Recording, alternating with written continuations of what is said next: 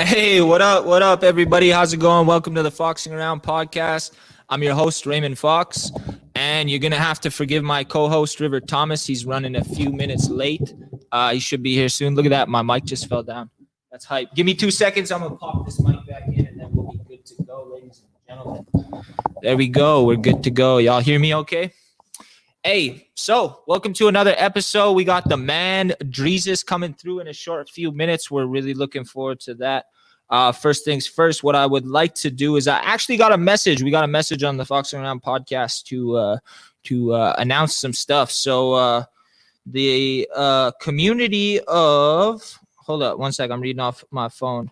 LC Pogtog has made it to the top 4 of Craft Hockeyville. They're the first ever First Nations community to make it to the top 4 in Canada. The top 3 places in Craft Hockeyville will get $25,000. However, they're wanting to win first place because their arena had a fire in September of 2020. They haven't been able to use the arena all year because of the smoke damage and the fire damage. And they're also just hyped to get an NHL rink popping off there. So I'll drop the link a little bit later. If you guys could go ahead and do me a favor and go vote for them for Craft Hockeyville, man. Let's get an Indigenous community to win Craft Hockeyville, man. I think they'll get like $250,000 in upgrades to their community. So that's love. Let's make sure that happens. Like I said, I'll drop the link pretty soon. If you guys could do me a favor real fast too, give this video a quick like, give it a share, man. Let's get this out there so everyone can see what we're doing. We're going to have a dope conversation. One more thing, we do have merch for sale. So we got the Black Champion hoodies, we got the Gray Champion hoodies, we got the Gray joggers, as well as we got the Black Champion snapbacks. So if you guys want to support us, like we said, we don't ask for stars or donations or nothing like that. But how you guys support us is through our merch, and all the proceeds just go right back into the podcast to do what we do, man. So hopefully you can purchase a hoodie if it's feasibly possible, as they say in chief and council areas. But without further ado, man, let's get right into it. I'm really excited about this guest. We reached out to him last week. Last week, actually, he jumped into our podcast, and we're like, man, why the heck did it take so long to ask this guy, man? He's dope. He's got a hell of a story, man. He's a legend in the Indigenous hip-hop game. He's also doing some acting, some activism, man. The dude's all over the place, and he is killing everything he does. So without further ado, man, I'm going to introduce our guest, Mr. Dreezus. What's up, bro? Hey. Yes, what's good? Yes. Thanks for having me, bro. What's good? Hey, bro, I'm just chilling, freestyling this because sometimes River likes to run on Indian time. So I'm like, you know what? I got it. I'll take it from here till he joins us. Feasibly possible. Yeah, bro. I'm practicing for my chief and council game one day, bro. Hey, much love to everybody watching. Miigwech, say Tanse, say Anin. What else do we know? Oki. What do you know, bro? How do you say hello? Where you from? Hey, just straight up Tanse or what's up? That's the two that I got, bro. What's up? Yeah. What's up then? Yeah, what's going on, man? Yeah. I'm coming live from Treaty 7 territory. I just want to shout them out really quick. Home of the Blackfoot, Tsuut'ina, and the Stoney Nakoda. You know what I mean? Gotta show love. Hey, yes, sir. So we like to always ask everybody, bro, what's it been like in COVID times for you, bro? What you've been doing lately? You've been busy. You've been just sitting down, getting quarantine weight. What's been up? Just a little bit, man. Just a little bit. But yeah, it's been like this, bro. You know how it is. Like, You're basically, COVID has got the world by the reins right now. So we're just kind of getting taken along for the ride. But man, I went from feeling super like, oh man, this is doomsday. All my work is gone. I can't go else. What is happening? And then, when you got over that, I started getting outside, riding a bike, started feeling really good, getting into my fitness. And then I went in over my head, trying to go crazy mountain biking, busted my ribs. I broke like 2 ribs. So this is that roller coaster ride, right? Yeah. But right after that, actually right like 2 weeks after that, I did this song with Snotty Nose called Where They At. And I went and filmed the video, busted up, cast, broken wrist. That's been me during the pandemic, is just giving it, just cutting through and just going, giving it all I can give. You know what I mean? Hey, yes, sir. That's love. That's love, bro. I know everyone's been having to adapt and try new things, get out of their comfort zone a little bit. What's it been like navigating making music during this time? Is it a lot easier because, you know, everything's digital now, or is it like harder because you can't get into the studio and move around as much? Yeah, I mean, it's definitely harder because you can't get into the stew like you normally would want to, and you can't connect with the fans like you know. I miss the shows, man. You know, I miss being able to feel that energy, being able to toss that energy out into the crowd, and it come right back, and then I throw it back out, and then you have this crazy wave that's created. I miss that, but you know, I think as Nietzsche's, as Native people, we're very resilient. We figure it out, you know, so I've been figuring it out. And like I said, we had the single with Snotty Nose come out. Lately, I've been working with, I'm just going to go ahead and say it. I got a little something with Dakota coming up, Dakota Bear, Woohoo. the young homie. A little something.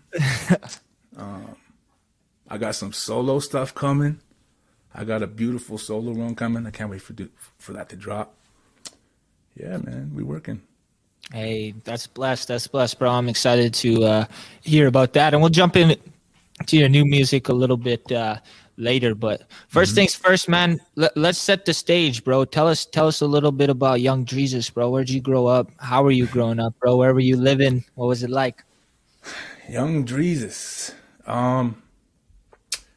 First of all, I'm from Treaty 4, Cree and Soto, Anishinaabe. I'm from Muskowgan, Cody Reserves, and I was born in Saskatoon, man. So I was actually born in St. Paul's. So anybody out there, St. Paul's babies, hey. I know they don't even have babies over there, so it's probably only older guys, old school heads. Shout out all the old heads over there. But yeah, St. Paul's, baby, West Side. So I still got family over there, and my mom was super ambitious, and she moved us out to Calgary to go to school, to work. And for me, it was like, man, I'm just getting, you know, like, get thrown into this world that's barely got any natives in it. Going to school, the only native kid, you know, or one of few. I was really like, came up kind of lost, you know, kind of not really knowing who I was. Not really, I didn't have that pride. I didn't have that background to feel like, okay, this is me. This is where I'm going. You know, this is what I know. It was like, kind of like a fish out of water, bro. You know, and that was a blessing in itself, though, because it gave me this worldly view. You know what I mean? Yeah. Nothing against my fam out east in Sask, but I mean, had I stayed in Sask, things might have been different. You know what I mean? So we came out here, and I found hip hop music. You know, I found hip hop music in the pawn shops. You know, being a little thief, running in there, zoink, zoink, zoink, zoink. Run DMC. I know I'm showing my age now with that. LL Cool J. Old school stuff, bro. NWA, zoink. And I'd sit there and be like, yo, this is the dopest ish ever. And then people would be like, man, you know, calling me names. Turn that off, you wanna be da da da da da. You can't rap. You're not supposed to da da. All this stuff, right? Yeah. So it made me kind of like back off a bit. And then I go in my room. You know, I became one of those guys. and I would, my late cookum, I would grab her boom box. Here we go with the old school stuff, the old heads. Yeah. Boom box used to play cassette tapes. Whoo. Old head. You know what I mean? I might as well talk about record players, but anyways, I would get her boom box, and then I figured out how to record my voice on the boom box. So I'd sit there practicing, like just anything, things that I couldn't say to people in public because I was too shy. People make fun of me. I'd be like, "Yo, what's up? My name da da da da," or "What's up, Jessica? Well, how you doing?" Stuff like that. Stuff I couldn't say to people. And in a weird way, it gave me a sense of like confidence. Yeah. A sense of self. You know what I mean? Yeah. And then I knew that I wasn't what I saw on these videos, but for some reason, it made me feel good about myself. Yeah. And it carried me through my life, Hip hop music carried me, picked me up, nudged me, smacked me in the face all the time, And we're here to this day. For sure, to this brother. day. To this day. So tell me, man, like when you're growing up like that, man, you're out in Calgary. It's an urban setting, so you're looking around. There's probably not too many Nietzsche's around that you can relate to, and just hearing your early rap influences. Do you feel like it was a lot of the Black culture that had an influence on you growing up? Yeah. Like I said, it was like at the time there wasn't a whole lot of Nietzsche's around, and the ones that were kind of like getting into a lot of stuff, which I eventually fell in with. Yeah. But it was when I first heard that record, I can't remember what record it was, but I remember feeling like, damn, these guys just have no care about expressing themselves, about expressing who they are, about expressing where they're from, how they feel about a certain thing, how they feel about the government. I'm like, damn, it was such a foreign idea to me to be so open. Right. And it attracted me, So right. I took it in. And like I said, I had my cookum's boombox every time she'd go to church, because my cookum was Catholic, residential school survivor. She would go to church or to work, and then, sneak in there, zoink, and then turn on the radio, because my little Vietnamese homie, Phu, he told me at school, tune in to 90.9 on Sundays, every Sunday at 3 p.m. The Ride. Boom, every Sunday. Taking it in. The vibes, the flows, the beats, everything. Every Sunday religiously, recording it. And that led to me watching Rap City on Much Music back in the day, seeing the videos. And, it's crazy that that's on that same channel, Much Music, is where I would see the first native hip-hop rap video that I ever seen. And that was called War Party, Feeling Reserved. I'm feeling reserved. Man, that's how I'm feeling. Something like that. And I was like, whoa, what is this? Nietzsche's on the TV, because back then it wasn't internet, it was TV, and TV was this huge deal. Right. All the family huddled up, popcorn. Oh shit. And seeing those guys on Much Music was like, I was like, I can do that. I want to do that. And so I practiced more. And that whole culture influenced me in so many ways. And I owe it back, so I always give back in certain ways that I can. And one of my biggest influences is the artist that spoke about community, the artist that spoke about F the police and the artists that were like super outspoken, but still held down their family. I was like, oh, that's strong. I need that. And hip hop influenced me to be the father I am today. You know, so it influenced me in so many positive ways that I feel like I'm a student. You know what I mean? Yeah. And I feel like hip hop isn't just for one color, you know, and that's the beauty of it, because I think hip hop has sparked so many dope conversations and so many dope careers and so many dope ideas and energies all over the world. Sure. And Nietzsche's are no different. Yeah, bro, for sure. So you start off, man, you're stealing records, jump into a boombox. Where did you get your first, like, you know, where did you first jump into it and be like, you know what, I think I could be a rapper, I want to be a rapper? What was the first moment where you were like, all right, this is it? Oh, man.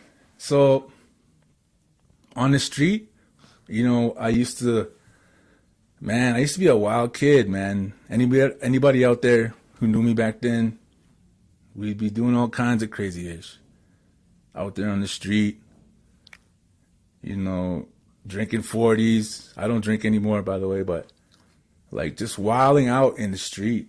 And like, I used to spit. And the only way I had confidence at first was alcohol. I'm not going to lie, you know.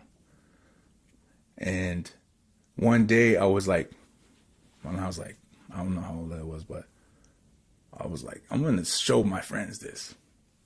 Started spitting. They're like, yo, you sound like Biggie, man. You look like Biggie. Yo, you're Biggie. So everybody's calling me Biggie or Big or Biggs. And then, you know, I was always listening to Notorious Big too. So it was kind of like, I took it like, oh yeah, it's cool.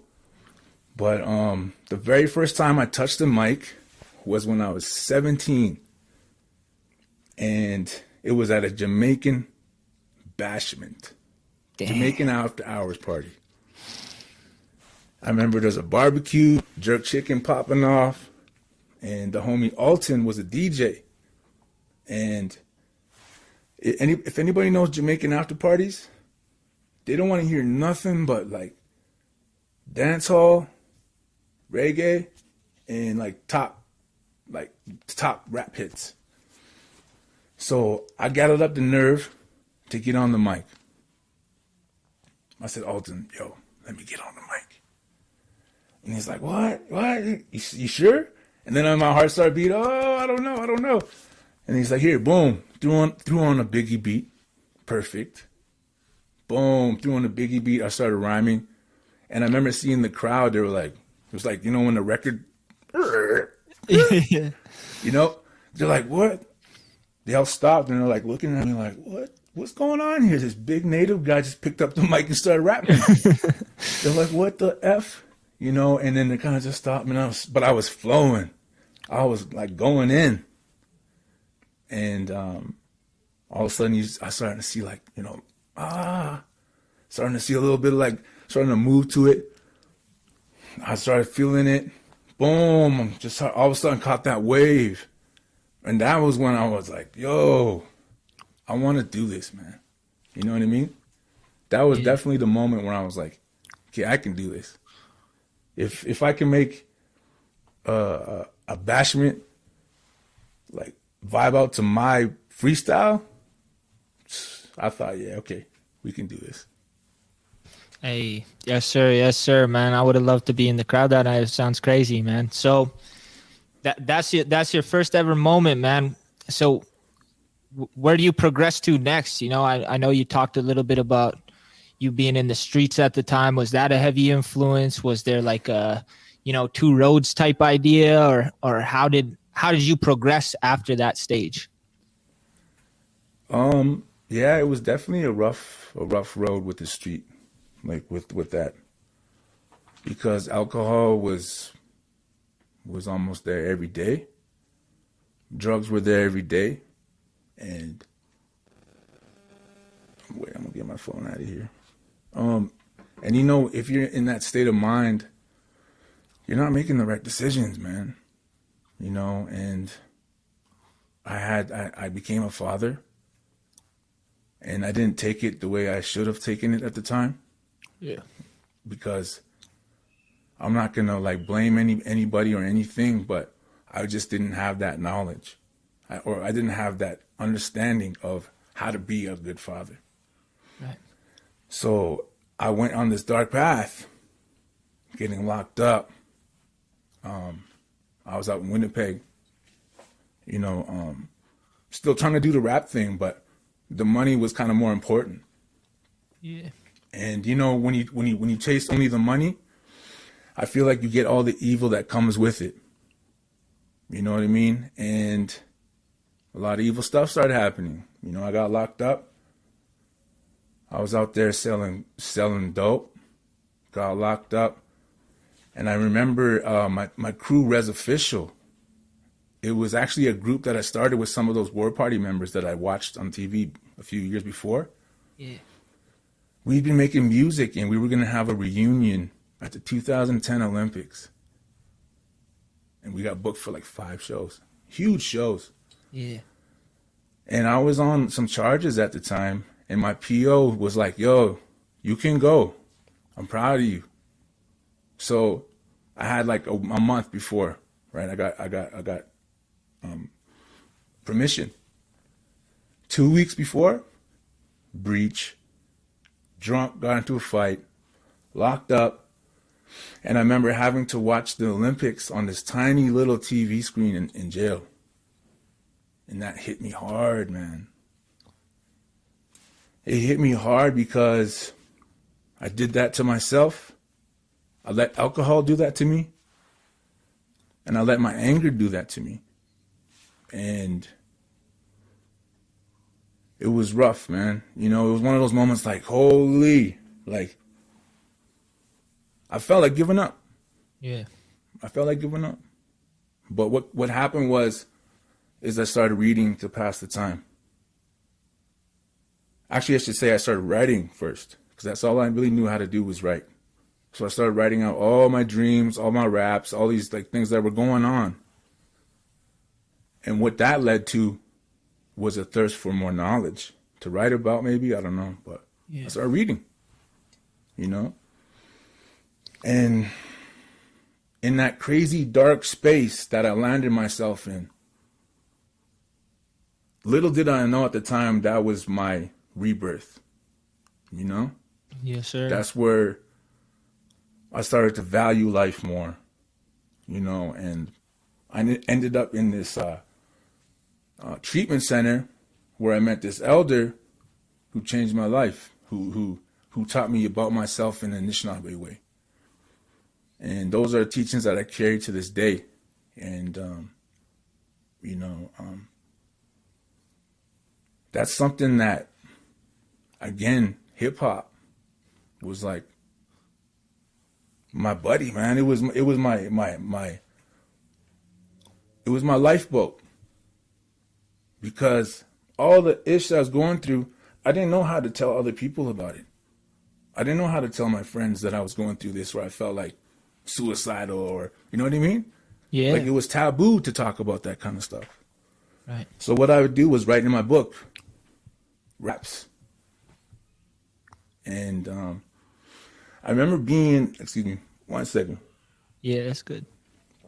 I remember being in this kitchen at this place called BHF. I'm putting it all on blast. I don't even care. Hey, let's go. Because all the Winnipeg people will know BHF. And I want those people to hear this too. Sure. I was in BHF. And the elder would laugh at me. Man, I never got laughed at or like would take that kind of stuff, right? Mm-hmm. But from the elder, you got to take it. Yes, sir. You know what I mean? Yeah. So I walked down the halls of this rehab center that I couldn't leave because it was court ordered, right? Right. I walked down the halls with big gold chains, diamonds, double S piece, big diamond earrings, diamond rings, bracelet, fresh Jordans, fresh clothes, you know what I mean? And Head to toe. But at the time, I had like when I walked in, I had this big thing from getting into the scrap, right? Yeah. And he saw me and he started laughing at me, man. And I was like, what? I was feeling fresh, and I'm like, what do you mean? And he's like, Mr. Moneybags, what the F you doing walking around like in rehab like that? You know, and I'm like, you know, I really started checking myself, and that was the beginning, bro. Yeah. That was the beginning of my new journey, you know, and he taught me the ways, man. He taught me how to be a scabe. You know, they even taught me about growing a garden. You know, I'm not going to say I know how to grow gardens still, but they taught me those things, you know, and it showed me this new way, new direction, right? And it took a long time to get out of that. So as soon as I got released, I went back into the street, deep dive into it, selling dope, wilding out. But then music. I think I left Winnipeg in 2012 and I released a song called Red Winter that changed everything. You can lock us in jail and throw away the key. Take away my rights, but you ain't stopping me. 'Cause I've been quiet for too long. It's time to speak. You know what I mean? Yes, sir. Writing. Boom. And then I started seeing I Don't Know More movement pop off. Seeing my people march, be proud. I'm like, whoa, this is different. I like this. I'm going to go to the rally tomorrow with my son. So I was able to reclaim that role of being a father by coming back to the city and being like, hey, I'm here.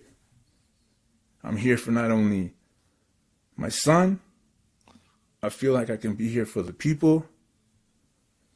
But what I didn't realize is that I couldn't be there for nobody until I was there for myself. Yes, sir. So the work had to begin. You know what I mean?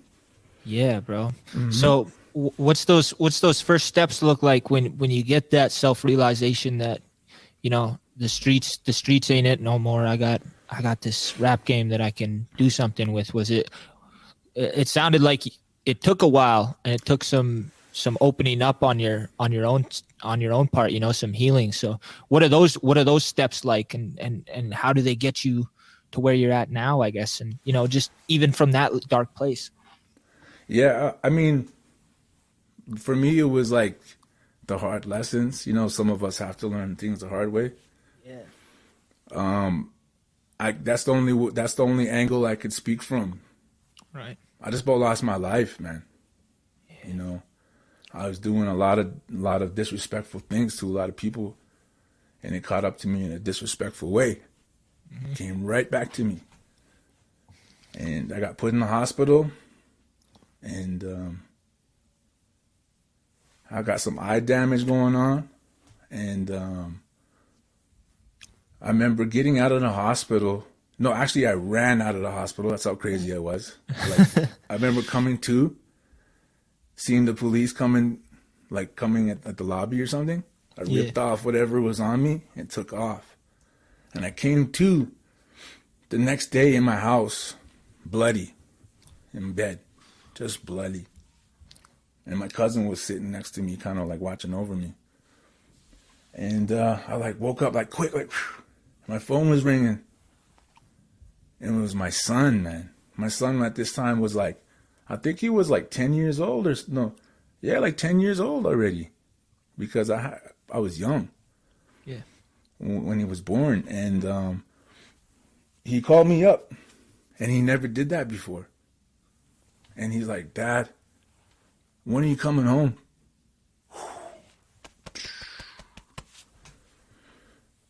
You know, it could have rippled forever, that sentence. And I had to act on it.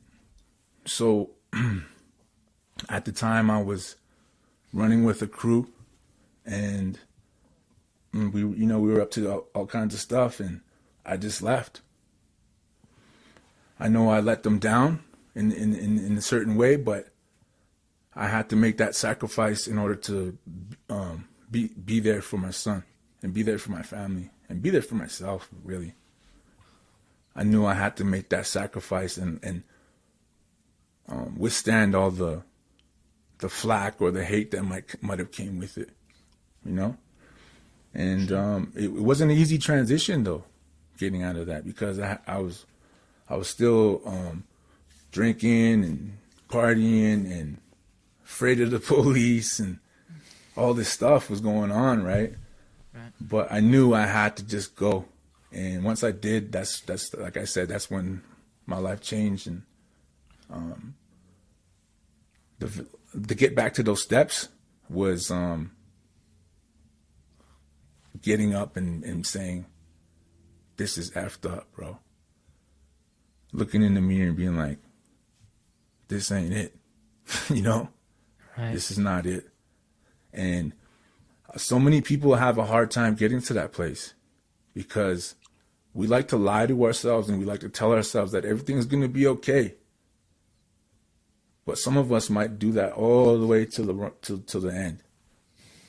And for me, I had to be like, hey, you know what? I haven't been a good dad. I need to be a better father. I've been drinking and drugging like crazy. I'm worried about the police coming to my mom's place, coming to my family's place. All these things were going on, and I'm like, okay, enough. Music. That was my next step. Writing. The next step. Recording.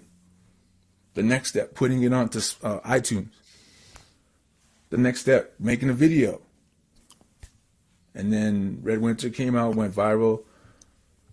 Then I wrote this song called Warpath. That went viral, even viraler. You know what I mean? Yeah. Went viraler, boy. But,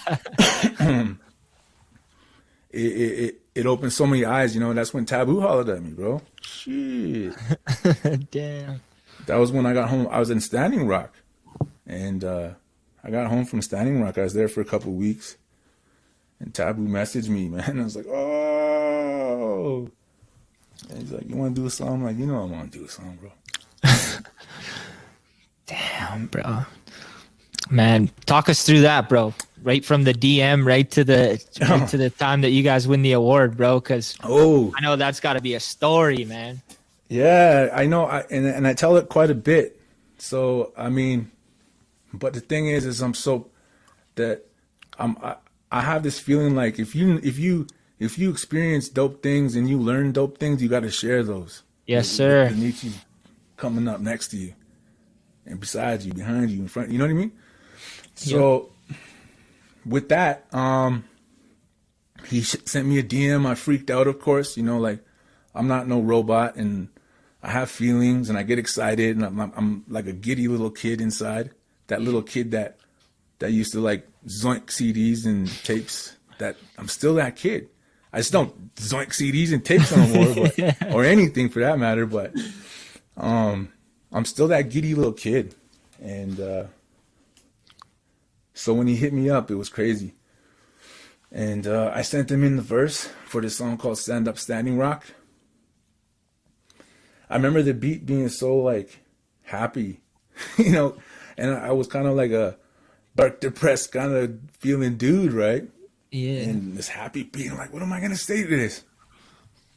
What am I gonna say to this beat? It sounded like Black Eyed Peas, like, you know, I don't know, you know, like I got a feeling, like, yeah. I got a feeling, you know, but meanwhile, it was about Standing Rock. So I couldn't be like, I got a feeling, you know, type of thing. Mm-hmm. So I really had to, you know, there was some self-doubt about like, how can I rock with Taboo? He's part of one of the biggest groups in the world ever.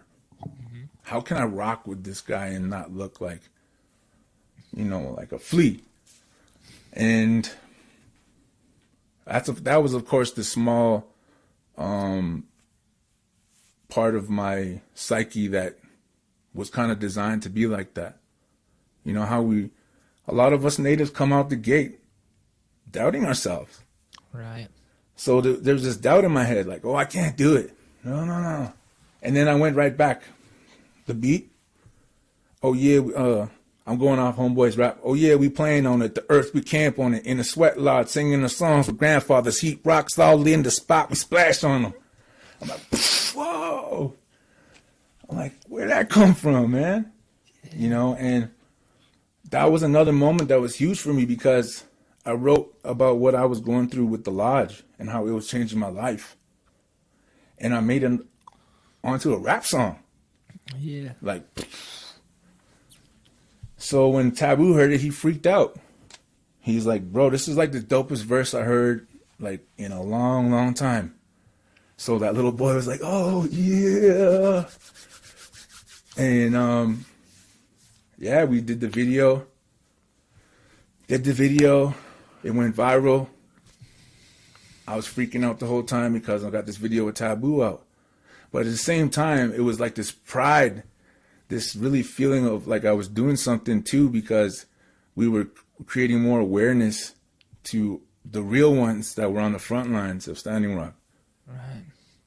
And the Cookums and the matriarchs that were really holding it down. Yeah. And that's where I felt this whole vibe. I'm like, I felt whole because it gave me this feeling of spirit and community and also that hip hop, that little kid, you know? Right. And he called me up and said, yo, you want to go to New York City? Freaking out because all I seen was the New York City skyline. I always talk about this. New York City skyline. You know that one's. It looks like it looks like music waves or something. I don't know. It's crazy. But when I actually saw them on the plane, I just cried, bro. And not like I was by myself, so I wasn't like you know, like going crazy, but it was definitely tears flowing from my face because I took it all the way back to being a Nietzsche from Saskatoon and the prairies, and always thinking that New York City and hip hop music and MTV, this and that was a million miles away, and I would never get there. I never had a chance. Yeah. So to see the skyline was beautiful, beautiful, and so beautiful that I shed tears. And we rocked the show, and I ended up staying in Brooklyn a couple of days later. Like, everybody went home, and I was like, yo, Tab, I got to go to Brooklyn. He's like, can I stay? Can you extend my ticket? He's like, yeah, bro. I went to Brooklyn, went to Biggie's house, like his old house. It's just a crazy story about Brooklyn, but the story continued, you know, like with Taboo that year in 2017. I'm getting all excited here. Have a drink, brother. So, 2017,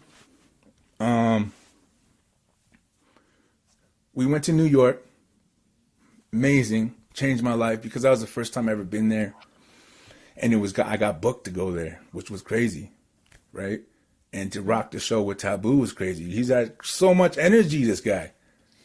And for me, I was like, oh, do I got to turn up? You know, I'm this big ass dude. So like me turning up like Taboo doesn't look right, bro. You're like, I can't even turn up like that. It just doesn't work. So I had to hit him up because I'm literally beside him. We're on stage rehearsing. And I'm like, bro, what should I do? I know every once in a while, like my Nietzsche really pops out, you know, like, yeah. And like I'll be in the States and they'll be like, oh shit, yo, like, this guy's real Indian here, man, you know? I'm like, what should I do? And he's like, what? I'm like, what should I do? Like, should I rock it out with you? He's like, no. Be you, bro. Be you. I'm like, okay. Is that enough? He's like, yeah, more than enough.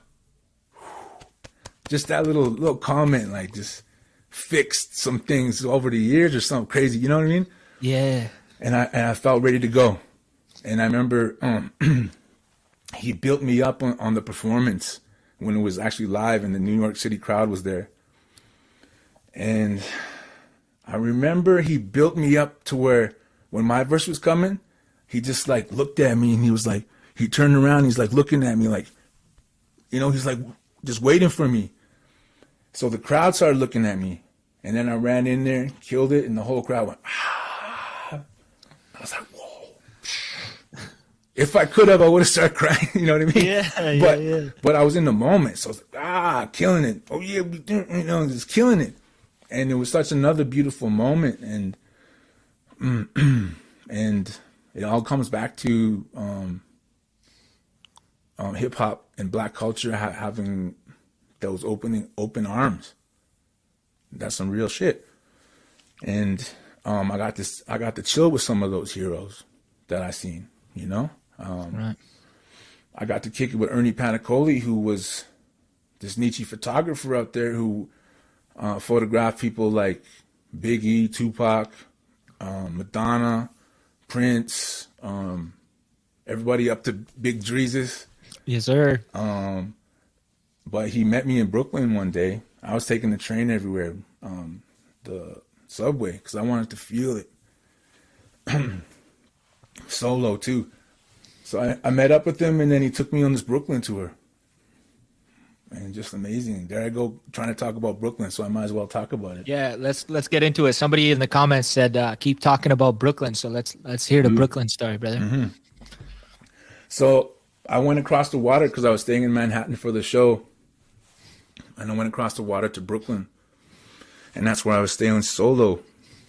And I just wanted to, I went and got a Diddy cheesecake at Junior's. Ooh. I went in, old heads.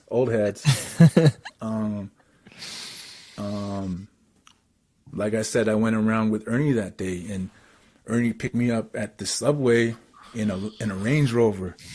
Damn. Like Biggie style. You know what I mean?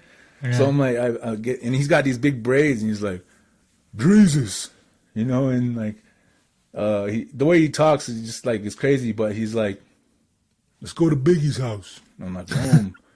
Went to Biggie's house, and it was his memorial. It was memorial time. Yeah. So there was all these gifts and like gum and blunt wrappers, Tim boots, and all kinds of things, flowers laid out for him. It was amazing, and took me all to these Biggie murals, and then he took me to this museum in Bedford, Biggie's old hood. And we walk in, and there's this big Biggie exhibition going on. All these artists have Biggie posters and paintings that they did, and they're just all talking Biggie.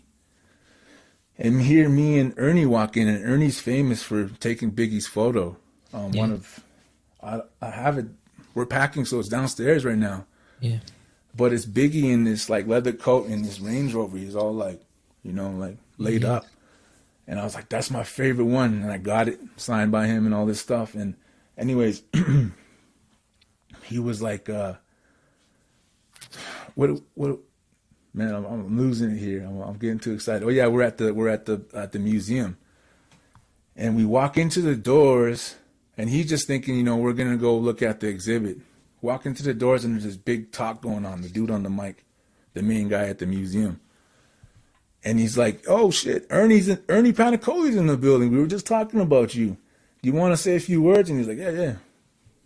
First thing the man says, yo, before I start talking, this is my boy. Yo, hold on, let me get my Ernie voice. Before I start talking, this is my man Dreezus over here. He's the Canadian Biggie. I'm like, oh, why did you say that, man? Everybody's like, oh, yeah? Kind of thing. Like, and I'm like, why, bro? In Biggie's hood, on Biggie's memorial, with Biggie paintings all over the place. Damn. I'm like, whoa. And then, but people were like, oh. And they ended up coming up to me like, yo, what do you do? They ended up playing my videos. Ended up getting a lot of Brooklyn fans that day. And he ended up, we went around Brooklyn that day. Yeah. But he ended up bringing me back to that museum because in the basement was a studio. And I worked in the studio. I met the producer there at midnight in Brooklyn. Ernie dropped me off, and I was on my own, no man's land. Damn. And yeah, we created some bangers, man, and I'll never forget New York. I fell asleep on a train in New York. I fell asleep on the damn subway going to the Bronx, of all places, like the scariest place in New York, bro. And I just wanted to go see where hip hop started. Yeah. And I was super tired from going all nighter in the studio. Jumped on a subway 7 or 8 in the morning. That was the only time I felt safe to go to the Bronx. No lie.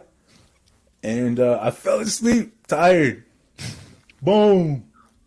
Imagine that. Money, cell, my pockets, just sitting there. Crashed out. Luckily, there's a dude next to me looking out. He's like, yo, you got to get up, man. Yo, you got to get up. I'm like, oh, what? I woke up when I was in the Bronx. Damn. Project buildings, like the orange and brown project looking buildings everywhere. And then I went out and I seen a Starbucks and I'm like, I'm going to go to that Starbucks, bro. That's the only place I was like, I knew I'm going to go sit in there. And then I realized I was in one of the craziest hoods in the Bronx. So as fast as I could, I got back on the train, back down. Went and saw Cedric Ave, the birthplace of hip hop. Went back down, caught my flight, went home. Never forget that experience. And that year was ridiculous because I got home from that and Taboo called me and said, we've been nominated for an MTV Video Music Award. Sheesh. What was that like? Man, all these years I was thinking about Much Music, bro. Yeah. Much Music Video Music Awards or whatever. Right. VMAs. Aboriginal People's Choice Awards, Indigenous Music Awards, Juno Awards. Those are the things I was used to, and never in my life I thought I would get told I got nominated for MTV VMA.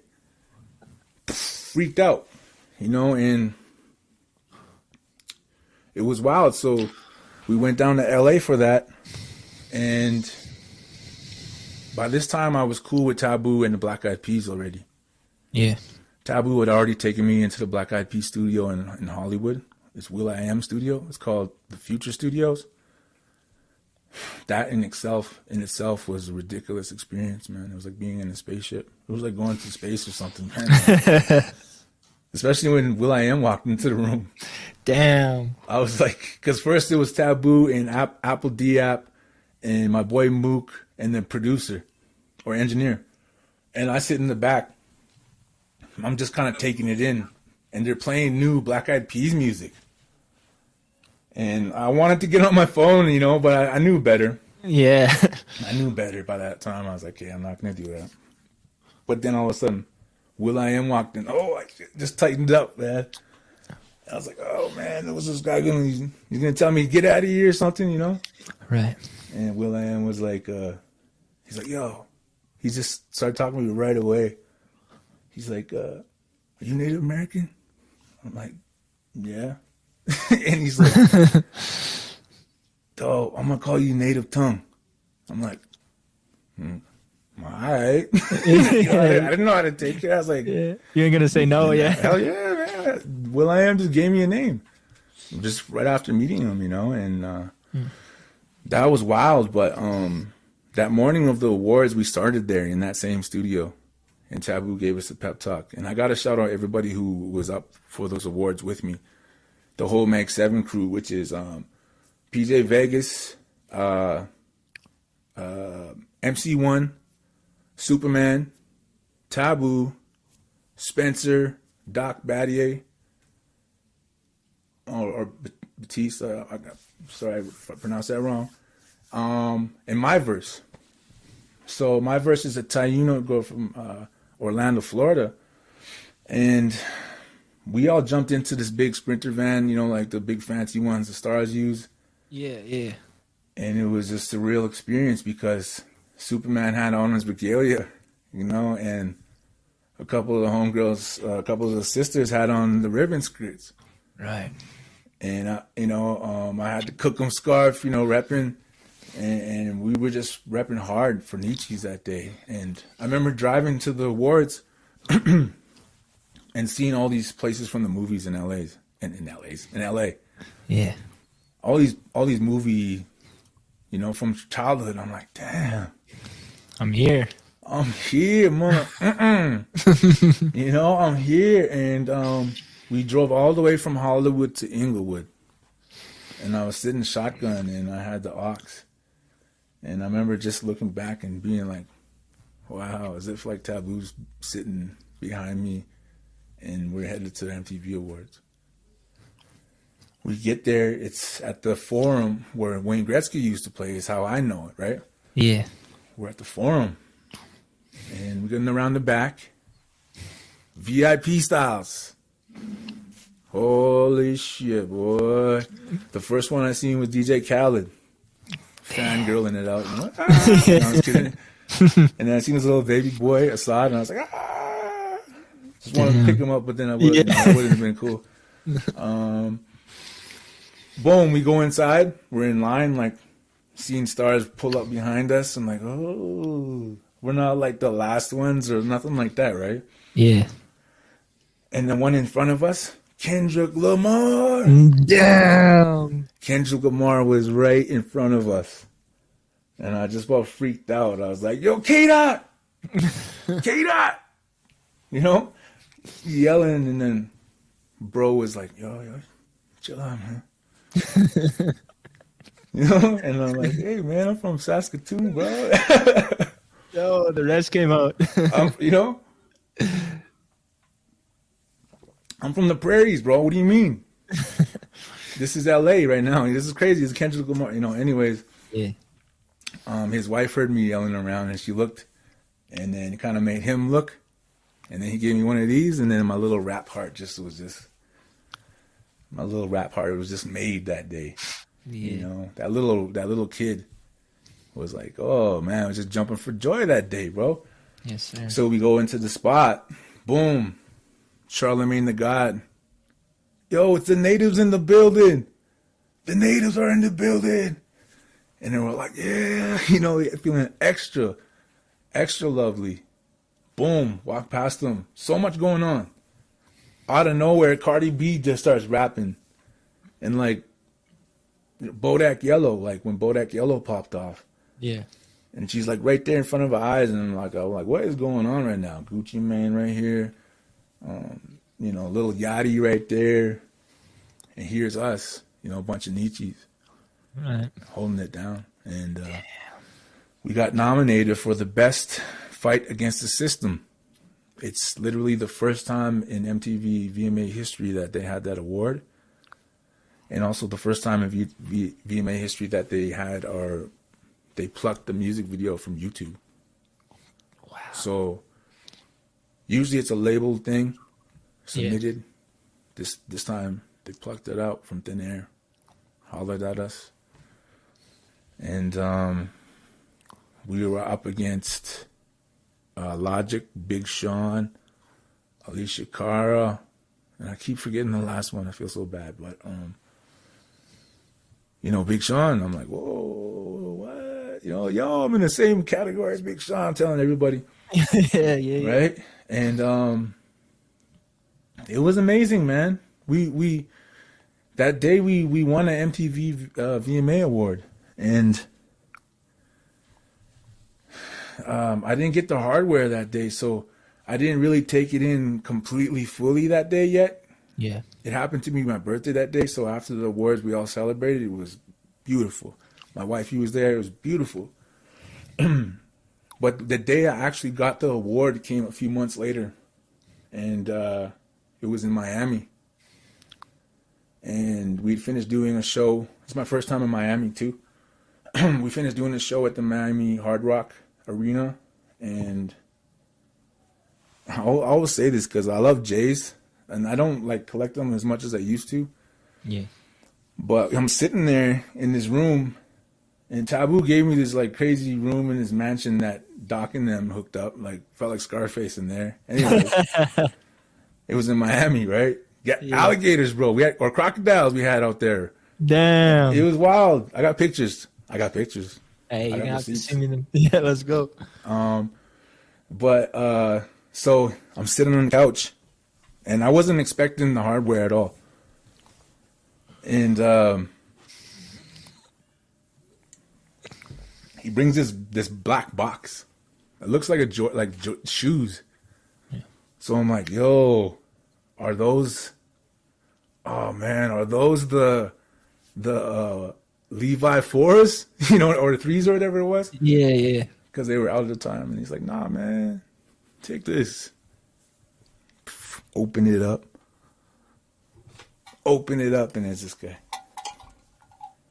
Dun, dun. Bro, there it is. What the hell? He's floating around in space right now. I was playing. Yo, that's MTV Music Award right there, man. It's the Moon Man, baby. In that moment, I became the first Nietzsche in Canada to get one of those. And I'm not boasting. I'm the first and definitely not the last. Yes, sir. You know what I mean? And I remember I seen the box and I was like, you know that moment when I told you about New York City? Yeah. And I felt emotional.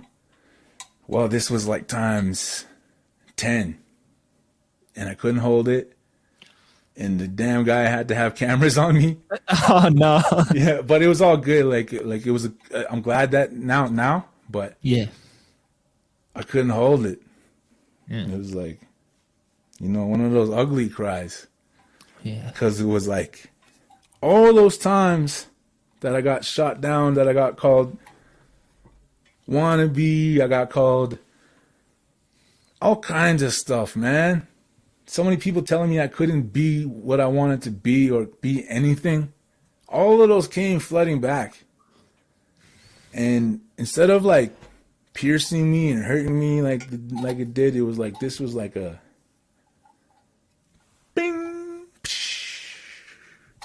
It was like, not that this validates me, but my musical journey, this was like the physical manifestation of that. You know what I mean? Yes, sir. And I got emotional like crazy, and I started thinking about all the work that I put into that, and how many times I thought of giving up, how many times I tried to give up, how many times I gave up, all that. I was like, hey, you saw this through. Now comes the real work. You know what I mean? This was like, because I'm a hard head, man. I got to learn the hard way all the time. Yeah, bro. And this is as hard as it gets. You know what I mean? Yeah. So, yeah, man, and that propelled me, in my confidence, and I broke through a lot of doors within myself that I had there because of things like residential school, colonization, all that stuff. Mm-hmm.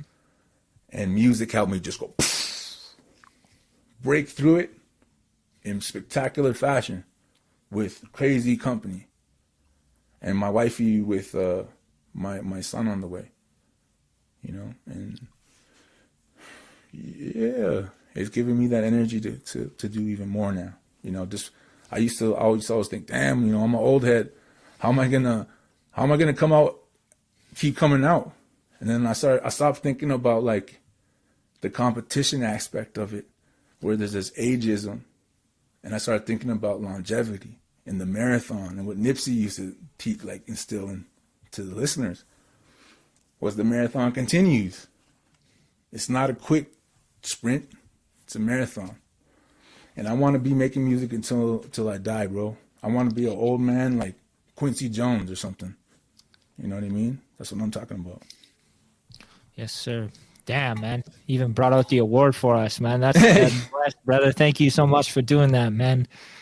Wow. That's a hell of an evolution, man, coming from where you came from to get to those places and validate yourself, validate everything that you've worked for, man. That's 100. I want to ask a little bit, because we did kind of touch on it real quick. Let's drop it take it a little left field, man, because I want to talk a little bit first about, you know, that Brooklyn story and Biggie and the impact that he had on you.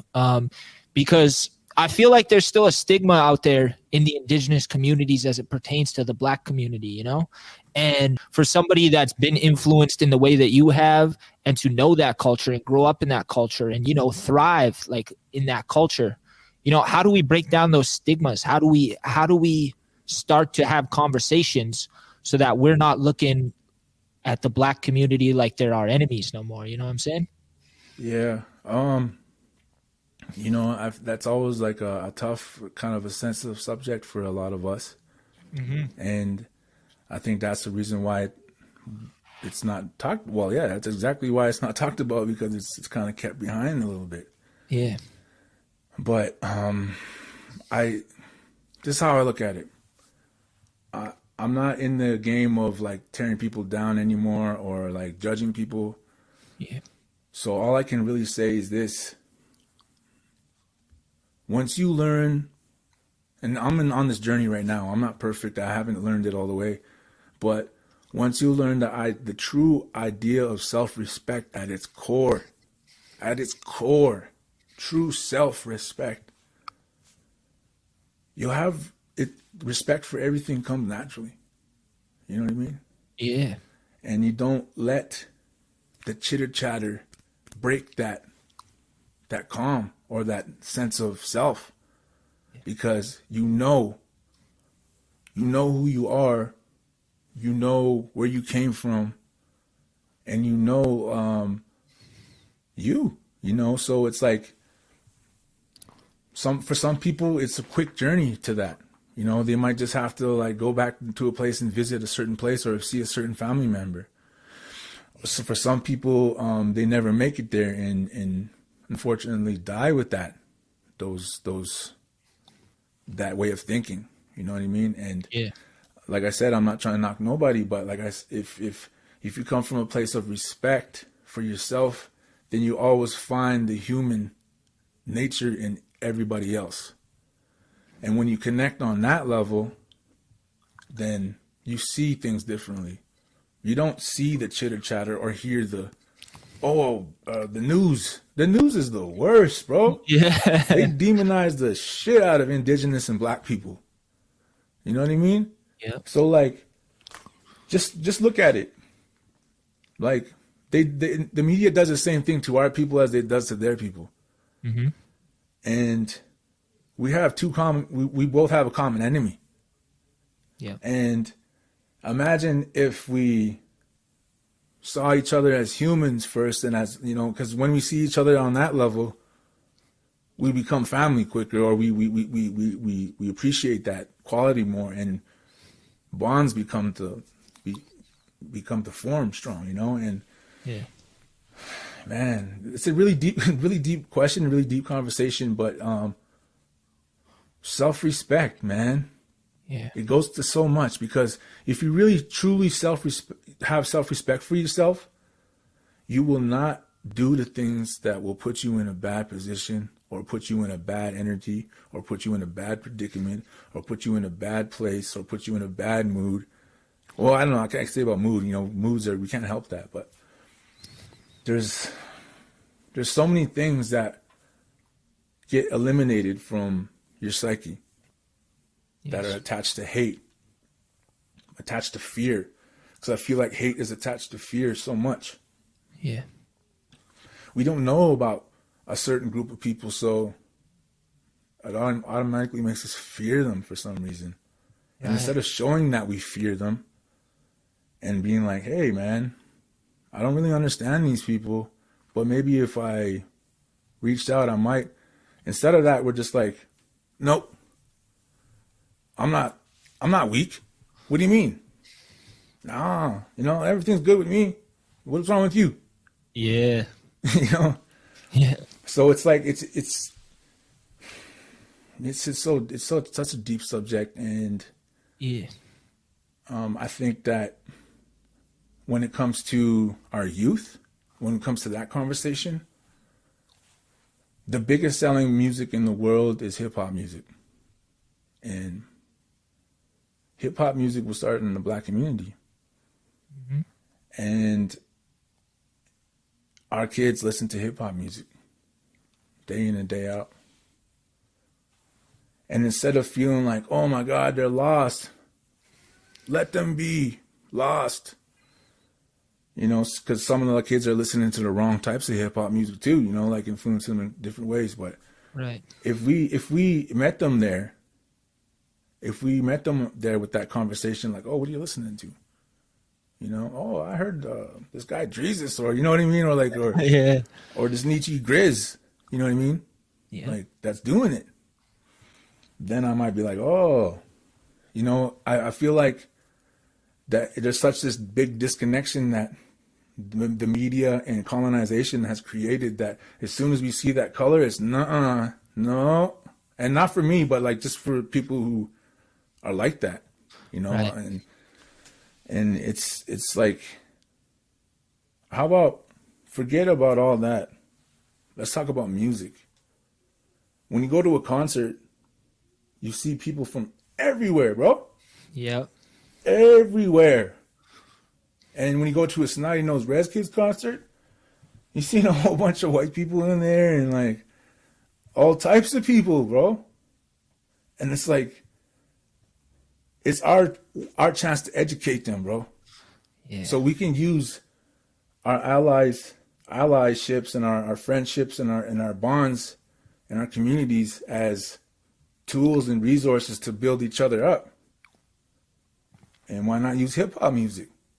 The language that our youth understand. Right? Yeah. So if we looked at it like that from the youth point of view as well, I think that would change a lot. Like, because as parents, we come to this moment where we're like, we can't control our kids, man. We can't like tell them what to do, what to listen to. They're gonna do what they want. But you can become part of that conversation. Yes. So, and I think that it goes for a lot of different problems in the world, is having that conversation and just seeing each other as a human first. Yes, sir. Some wise words from Jesus there, man. Preaching, bro. You know what? I think it's about time that we open it up a little bit. Let's open it up to a few fan questions, man. I'll throw it up. You know what? I got a first fan question for you because I've been a fan, bro. I know you've been in Calgary. I know that's your spot, but you did come up in Saskatoon too, bro. Mm-hmm. Because you know, I think of guys like Big Sav, Blazing Natives, you know, the Lazy Four, man, like Brooklyn, Tommy Da, all those guys, bro. Yeah. Were those some early influences? You know, like what's your feeling on that old school, you know, after 12 it's on type joints, man? You know what I'm talking about, bro? Like, yeah, bro. Like with, man, all those guys, they're fine, bro. Yeah. Like, so like it might come up in hip hop. I was also running in the streets a lot. Yeah. And I was traveling, like doing my thing in different places. Calgary, Regina, Saskatoon, Edmonton, Winnipeg a lot. And in those places, I got to know people like Big Sav is like actually like a distant relative of mine, man. Free Big Sav, by the way. Yeah. Tommy Da, I met when Money Mike, late Money Mike, R.I.P. Money Mike. I knew him from my Winnipeg days. Tommy Da, I met when we were very young, like teenagers, effing around in Regina. Yeah. Rest in peace to Tommy. Yeah, all those guys I came up around too, and you know, it just wasn't like known so like out in the public eye, but we always like kicked it whenever I ran through town, and they would come through town too. And yeah, so later on in my life, I went back to Saskatoon and started going to like these freestyle shows, like freestyle competitions. They used to have this, what was the club called? Riley's. Oh, okay. Yeah, that's old head stuff too. Yeah, old heads. Exactly, man. Riley's. And they used to have these battles. And I couldn't battle worth shit, man. I ain't gonna lie, man. I couldn't battle worth nothing. But I would still go front, you know, and spit like 16s on the stage or something. And I remember one time I was just getting served up by this kid, man, serving me up. And I knew I lost. But for some reason, the judges are like, oh, Dro won. And I'm like, what? Who's the judges? I'm like, what? And I looked and I seen this little Nietzsche guy, like kind of a shorter cat, you know, and that ended up being Joey Styles. Hey. So shout out to brother Joey Styles, man. Yes, sir. He kind of cheated me out of that one, but I mean, not cheated. He cheated the game for me, but I didn't battle much after that. But we started getting in the studio, and I was right there when Stress Street was first starting, man. Was right there, and yeah, there's a lot of like craziness around that time, you know, with Right. Joey Styles and Stress Street around those days. So yeah, a lot of craziness and a lot of fun times. We opened for a lot of crazy people, like 50 Cent. Yeah, and then y'all fought him. Yo, okay, I'm not gonna get too deep into that one, Yeah, but bro. I was there. I know it's coming up now in conversation on the net, like recently. Yeah. Like people are like, oh yeah, they got jumped, but it wasn't the whole G Unit that got jumped. It was actually Young Buck who was kind of like cussing out Nietzsche's on stage and Not the place. yeah, not the place. And there was a few like other things going on at the time. Yeah. There was also a mass amount of people that were flooding on the stage, and that dudes started going up, and there was only like females at the time, and they didn't like that, right? Yeah. And I remember one of my bros got bottled. That was the straw. The kickoff, yeah. You know what I mean? And I remember seeing them boom, and then everybody rushed, and then yeah, I'll let the internets go off about it, but Yeah. but yeah, it's not as crazy, but at the same time, it's crazy. You know, it's funny. Yeah. Man. Yeah, no cap. All right, let's get into a few questions here. Shout out to the homie Marmar Gaming. He's got our first question here. He says, thoughts on lateral violence, your peers that try to bring you down. How do you block out negativity? Yeah, man, that's a serious one, man. Uncle Drees this time. Yeah, man. This I cannot talk deep, man. Like every time you sit down, you got to get a tea and a biscuit. No, I'm just kidding. A piece of Bannock or something, you know. But Knocks on him. yeah, but man, lateral violence is everywhere, man. It's always been there, you know, and sometimes it's closer than you think. And I learned over the years that people that are angry with themselves project it onto other people. Simple and plain. And not only angry, but sometimes people get jealous, you know what I mean? And, you know, things like IG and social media kind of hype us up a little bit and make things kind of magnify our lives a little bit and make us look bigger than life sometimes. Mm-hmm. So people see that or see the highlight reels and they're like, oh man, ouch, I don't do that. And then they start to compare. And that's where all kinds of stuff happens and you start thinking ways. And yeah, man. And I've been through it for years. I've been, man, death threats, bro. You know, some of my lives I go on, you know, like they'll figure out to make a new fake account and start, you know, like going off. And the main thing I got to do is block, you know, like literally press block first. That's a good way to block out people, because trolls will make you feel like you're weak for not fighting with them or blocking them even. Like if you block them, they won or something crazy. You know what I mean? That's not it. It's your space. It's your life. It's your social media. It's your career. You know what I mean? So it's like,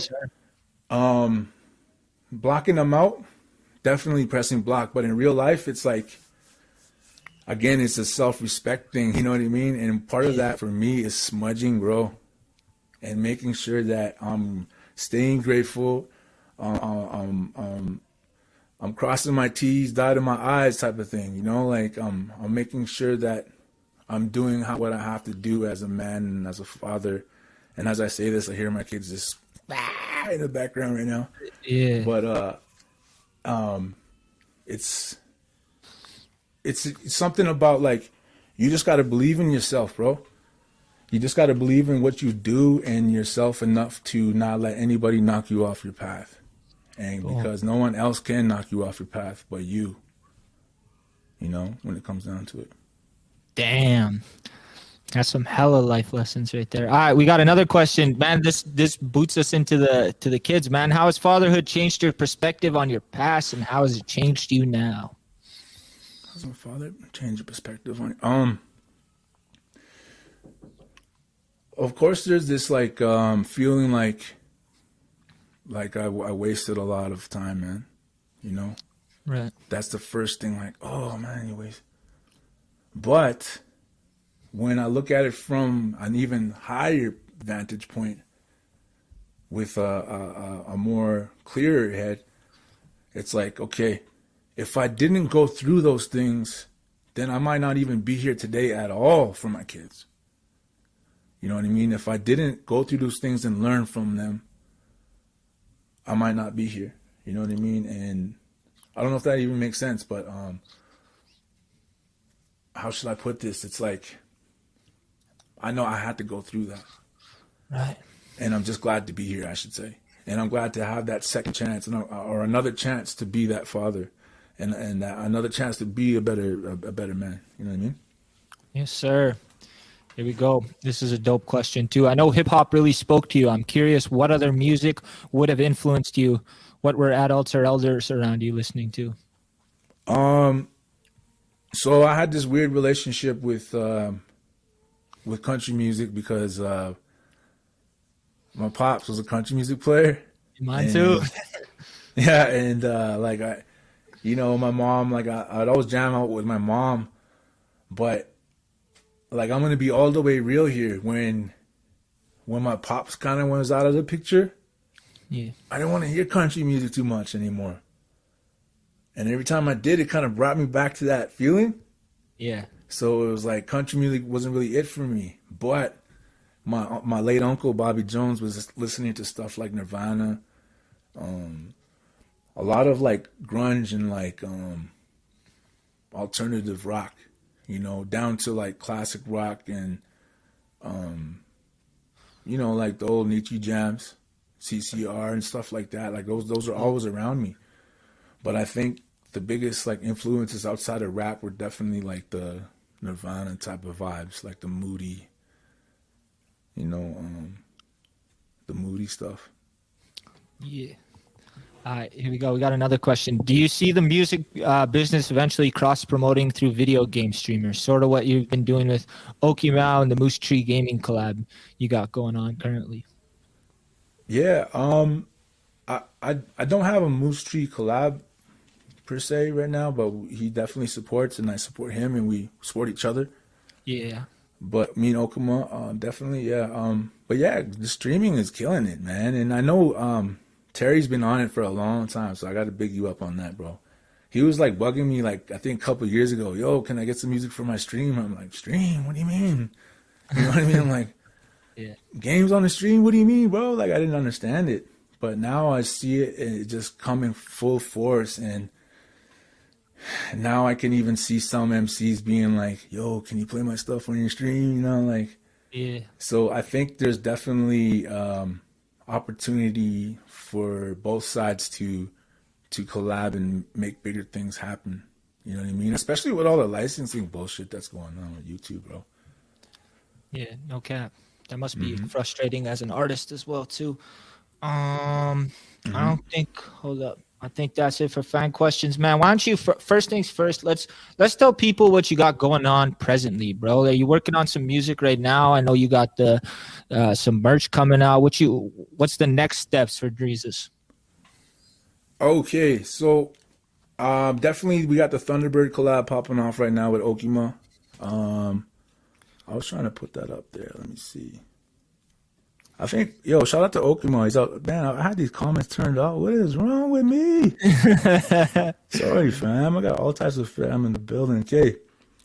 Let me see. Okima's in the spot. Shout out to Okima. Post up the link if you could, broski.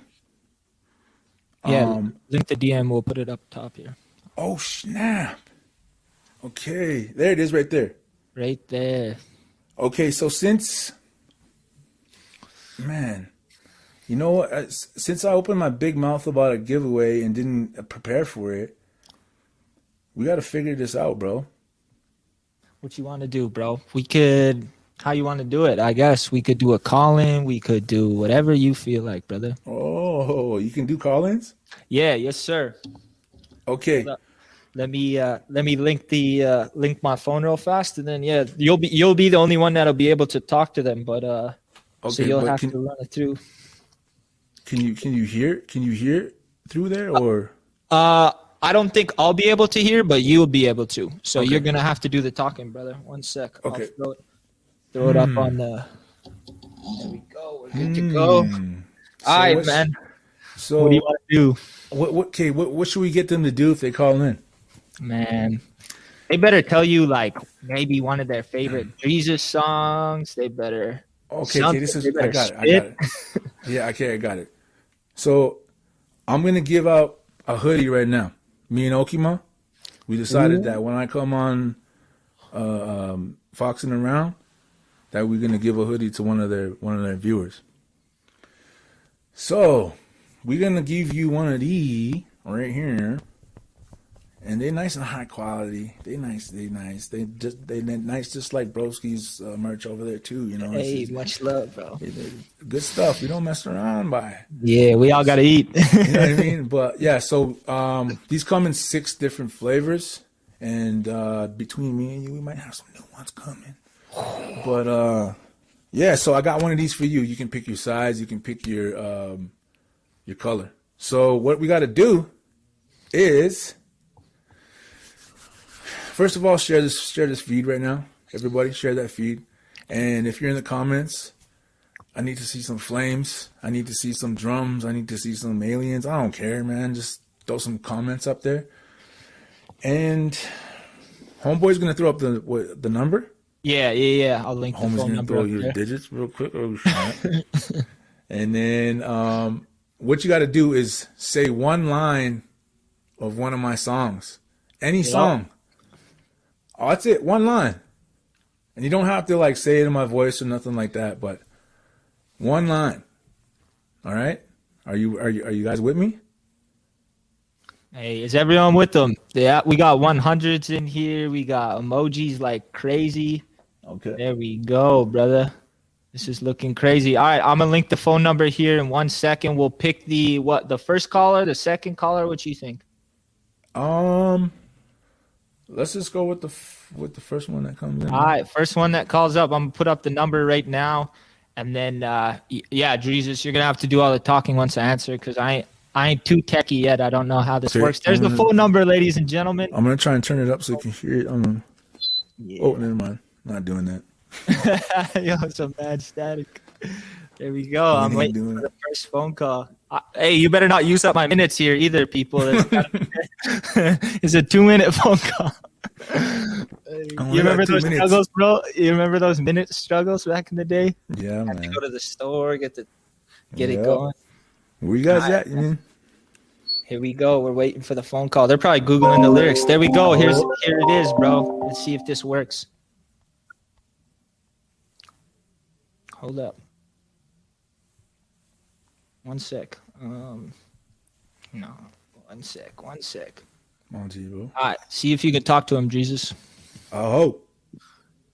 What's up? Can you hear me? Yo. What's up? Who's this? Can you hear me? Oh. I think we lost him. Yo, can you hear me, bro? Hello? You're hella choppy.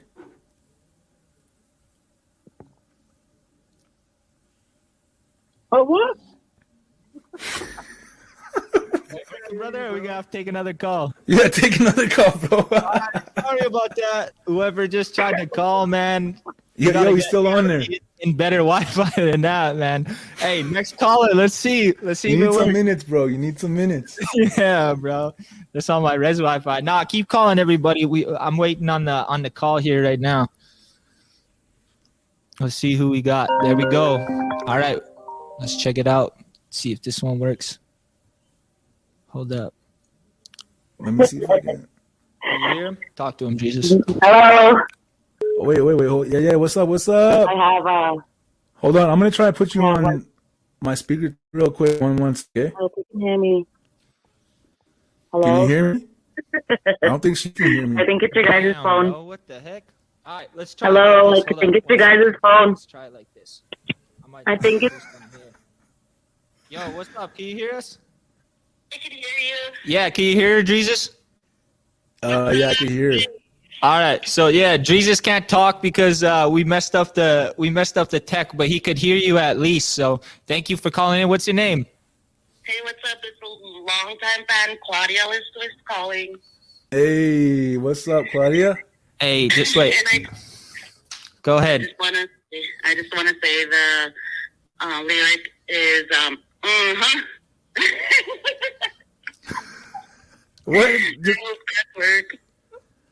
What's that? Bro, does that work? I don't know. I ain't I hearing don't Jesus know. say- That's not a line, man. That's like that sounds like Rick Ross, like. Oh. I'm just kidding. That's like a. Yo, man. That sounds like old mushroom in the sweat, like. Yeah. He says it in the beginning of his songs. Okay. I think Yeah. I don't know, man. I don't know, Jesus, What are we man. doing? Up or down, bro? I think we got to go down on that one, I brother. love you, Claudia, but I can't, Yeah. you can't, man. Yeah, he said all love, but we can't roll with that one. So thank you for calling in. But all right, much love. Peace. I'm sorry, All right, Claudia. Damn. hey, the hoodie's still good to go, man. Yo, we still got a hoodie. Yeah, We still got a bro. hoodie. Damn, man. Hey, there was some Oh, what people the calling. hell? That was Okima on the phone? Damn, you got some res Wi-Fi, bro. Here we go. There we go. Let's see this. I'll put this on speaker. I'll take the headphones out so they can hear you too. What's up? How's it going? Who is this? It's Elaine Kitnosley. Hey, Elaine. What's good? How are you? I'm great. How are you? I'm doing well. I'm chilling with Jesus right now, man. It can't get much better than this. Tell him Thielen says hi. Hey, Thielen says hi, brother. Hey. Yeah, Thielen's killing it on TikTok and IG and all that. Yeah. Hey, that's love. That's love. All right, so you got some lyrics for us to be able to win yourself a Okie Mouse / Jesus collab. What you got for us? Watch me turn the tables till we're eating like some kings in beautiful headdresses. The culture is so impressive. So impressive. I'm just hoping I absorb it when he's passing me the message. Cause baby, it's depressed and living in this mess we call a home. We should take it back to chokers resting on the collarbone. Oh. Hey, man, that's the win right there. She said that's her favorite song. That's beautiful. Thank you so much, Elaine. This is crazy enough because I'm just gonna send you a hoodie with Thielen's, if that's okay. I don't know if you hear that, but I'm gonna go ahead and throw you in there. But make sure and message me your size and your color. But that was awesome. Thank you so much, everybody. Throw some flames up. Show some love to Elaine. That was dope. Hey, Got my there it energy is. all on 10 right now. All right, thank you, Elaine. Much love. Peace out. Thank you very much. Hey, she had it on lock, brother. Yeah, that was dope. Oh yeah, there we go. Elaine, Yes. winner tonight. I was hyped, brother. Damn. Yo, I got to give it up to Claudia though for that. Oh dang. That's love. Yeah, that's love, man. That was dope, man. Yeah. I appreciate you, man. I appreciate everybody for tuning in out there. It's been blessed. We Yeah. definitely got some new music on the way, and I really mean it. I know I've been like saying that, but I really mean it. Shout out to my boy Stomp who's in the comments. Sunsetting Kid. Shout out to Kyla. My kids are screaming around in the background. I love you, babies. Shout out to my mama. Shout out to you guys at Foxing Around. Appreciate you, man.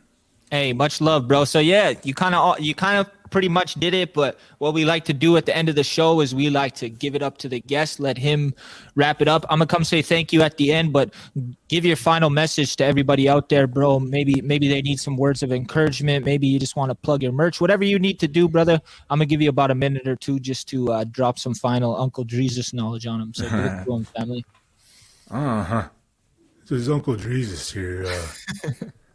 Since it's a little, no, I was kidding.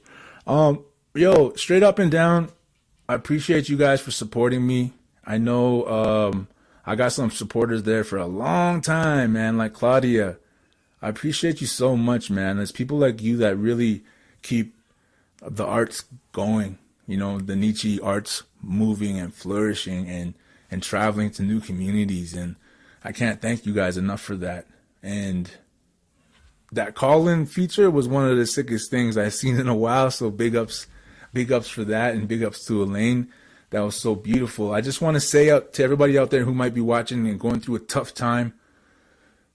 After I get off of this, I'm going to light a good smudge, and I'm going to keep you in my prayers, especially those who are dealing with COVID and dealing with loss. We're there together. And I just want to say that energy that from the community is what carries me. And I can't wait to be able to give back in more ways and be able to give you guys music coming. Appreciate you.